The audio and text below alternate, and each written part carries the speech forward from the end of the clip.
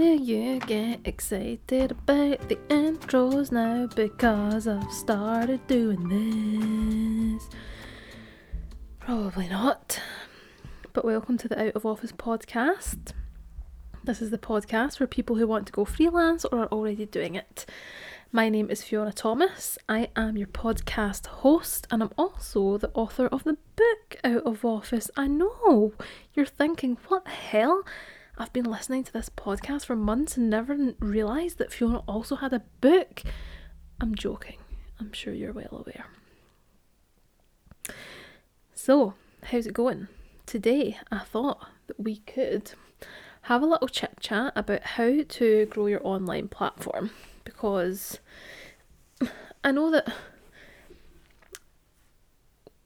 well, people tend to be in two camps. Either that having an online platform and having lots of followers and having lots of numbers attached to your self or your brand online is really important.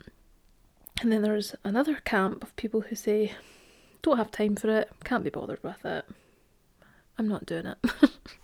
And I kind of relate with both, because on one hand, I'm like, God, it would be nice to not have to engage with social media, but also I feel really, really grateful for everything that social media gives me, and I think I would feel pretty lost and disconnected without it. So I just wanted to talk a little bit about how you can grow your online platform, because I really do think it is a great way to basically have a bit of control over how you reach people, because there's a whole other story about the fact that you don't own your social media, you don't necessarily own your Instagram platform or your Twitter handle. That could all be deleted at any point, but whilst they still exist, you are in control a bit about what you actually post on there. So you can use it as a way to connect with people, show people what you get up to, and there's no denying that it is the fastest way and the most convenient way to get the word out about what it is you do and what freelance services you provide for people. So having a freelance platform having a online platform basically can raise you up. So we call it a platform because it is literally like you're standing on a raised platform. The bigger your platform, the higher you are, and the more visible you become to the people who are standing watching you. So the idea is that you continually build your platform, you speak to more people, and you will get more work. It certainly worked that way for me.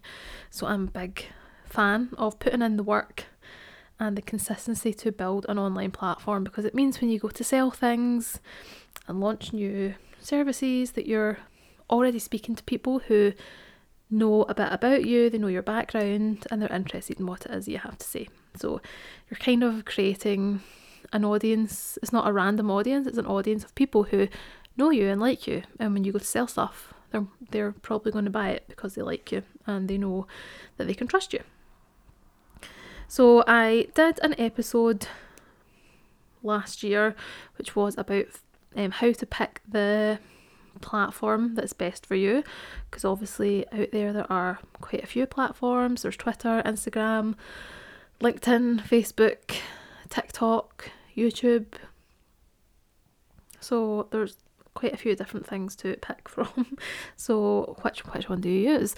So there's an episode all about that you can listen to, but I would say find the platform that you enjoy using for a start, and find the platform that your audience, like your dream clients, are using. So if mums use Twitter, if they don't use Twitter and your dream client is a mum, is that the place that you should be putting all your time and energy into? That's up to you to decide, because only you know your business and only you know your dream client. So definitely have a listen to that episode.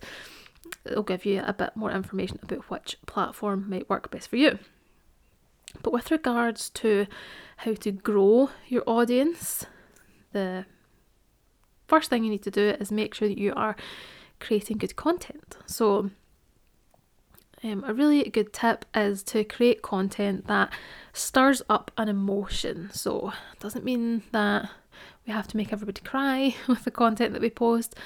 But the worst thing you could do is post something that basically somebody has zero reaction to. They don't care about it. It's not interesting. They scroll past it. You are aiming to kind of stop them from scrolling to engage with whatever it is you're posting. So that's why cute dog videos are so successful, because they induce an emotion in us. We go, oh my god, here's a puppy and he's got a tiny nose and he's wearing a little jacket and he's jumping up and down. That's the emotion that makes me stop, basically. Is it cute? Does it have 4 legs? Can I boop its snoot? So cute is one way to go. You can also create funny content. That's something that I like to do. I love to do a meme. I also love to just share pictures of myself doing stupid stuff. I do that a lot on my stories. I like to make people laugh. You wouldn't think that it's necessarily a skill you'd look for in a writer, but it just comes naturally to me. So I like to create funny content, and I also like to evoke the emotion of relatability.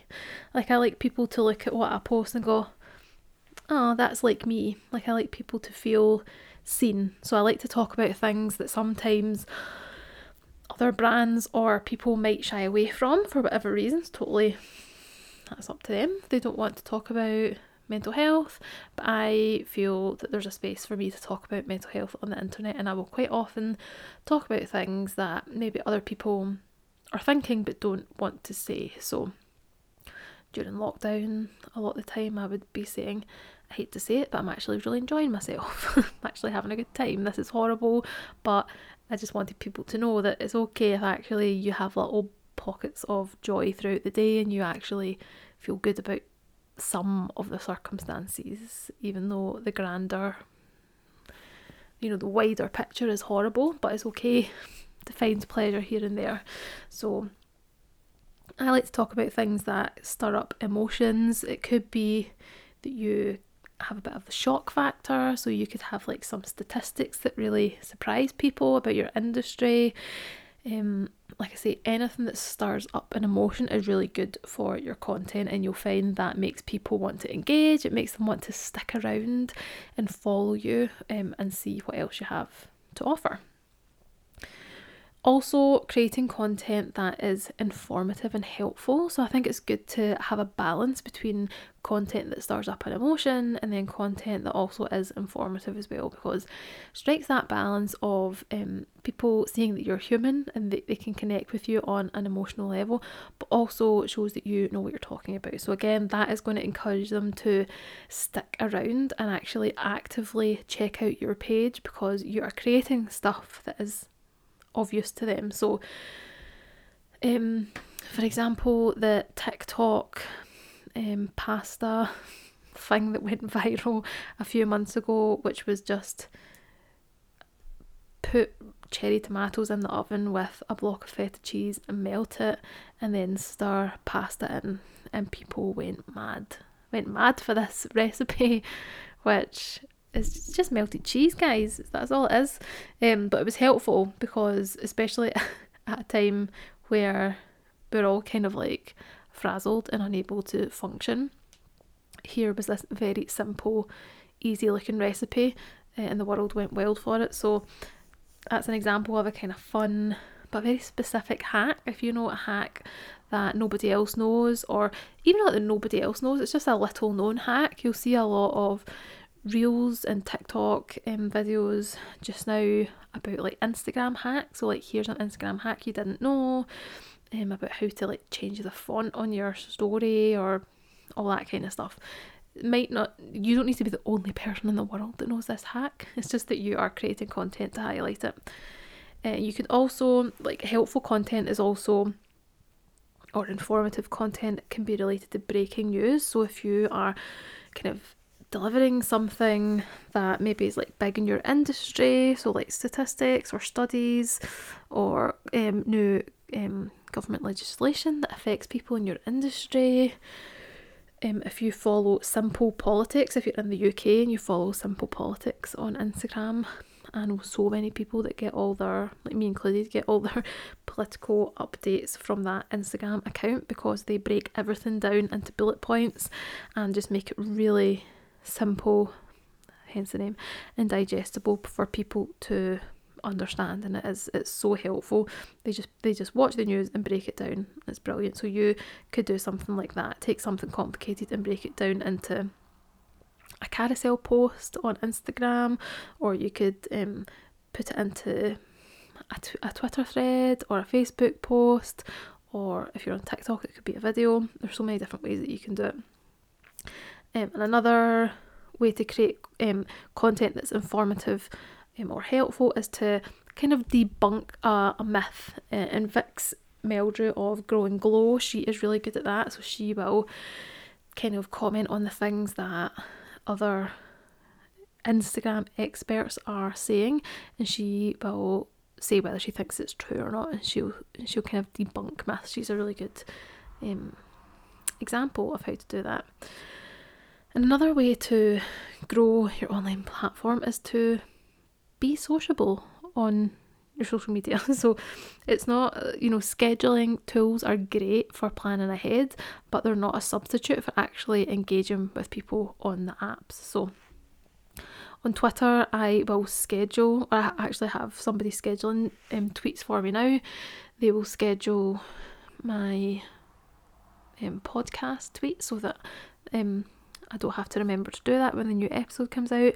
And then I'll just go on to Twitter in between that, and I'll post regular updates, but also talk to people. So I'll comment on other people's tweets, I'll retweet other stuff as well, and just engage with people. Same on Instagram. You can schedule all your posts and your captions, but make sure you go on and you're actually in the comments talking to people and responding. If somebody takes the time to comment on a post of yours, make sure you respond, or go to their profile as well and comment on one of their posts, but make it genuine, actually showing that there is a real person behind the app that is living and breathing and talking and having conversations with people. It's just so nice. There's so many people that I have worked with or bought stuff off purely because they comment on my stuff on Instagram, so they're just always in the back of my mind because I know that they exist. So that's a really good way to grow your platform, is just to be helpful and talk to people. Another thing you can do is to tag other users. So if you see something that somebody would like, you could tag them, say, hey, I think you would like this post, or you can DM them, say, oh, you might like this, or you can share their content. If you see somebody doing something really cool or really helpful, then share it and tag them.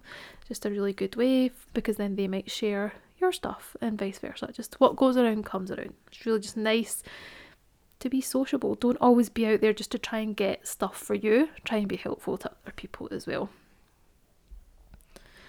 And you can, when you're talking to people, and if you maybe pop them a DM to have a chat, try not to make it all about business. Like if you think, oh, I think I could sell something to them, don't lead with that. Just lead with, hi, I like your page, or I loved that jumper you had on today. Like, please just have a genuine conversation with someone. There's nothing worse than somebody sliding into your DMs and telling you that they've got an opportunity for you. It's just not, it's not cool. It's just red flags, but it's just not cool. So talk to people like they're human, and show your, I think it has something that's really helped me grow my platform, is being honest online and showing my mistakes and showing my failures and showing my vulnerable side.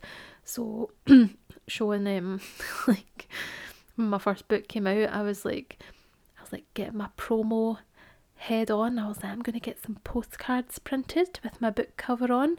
So I went on printed.com, uploaded my file, and then they came and it was like a white postcard, and the picture of my book was the size of a thumbnail right in the middle.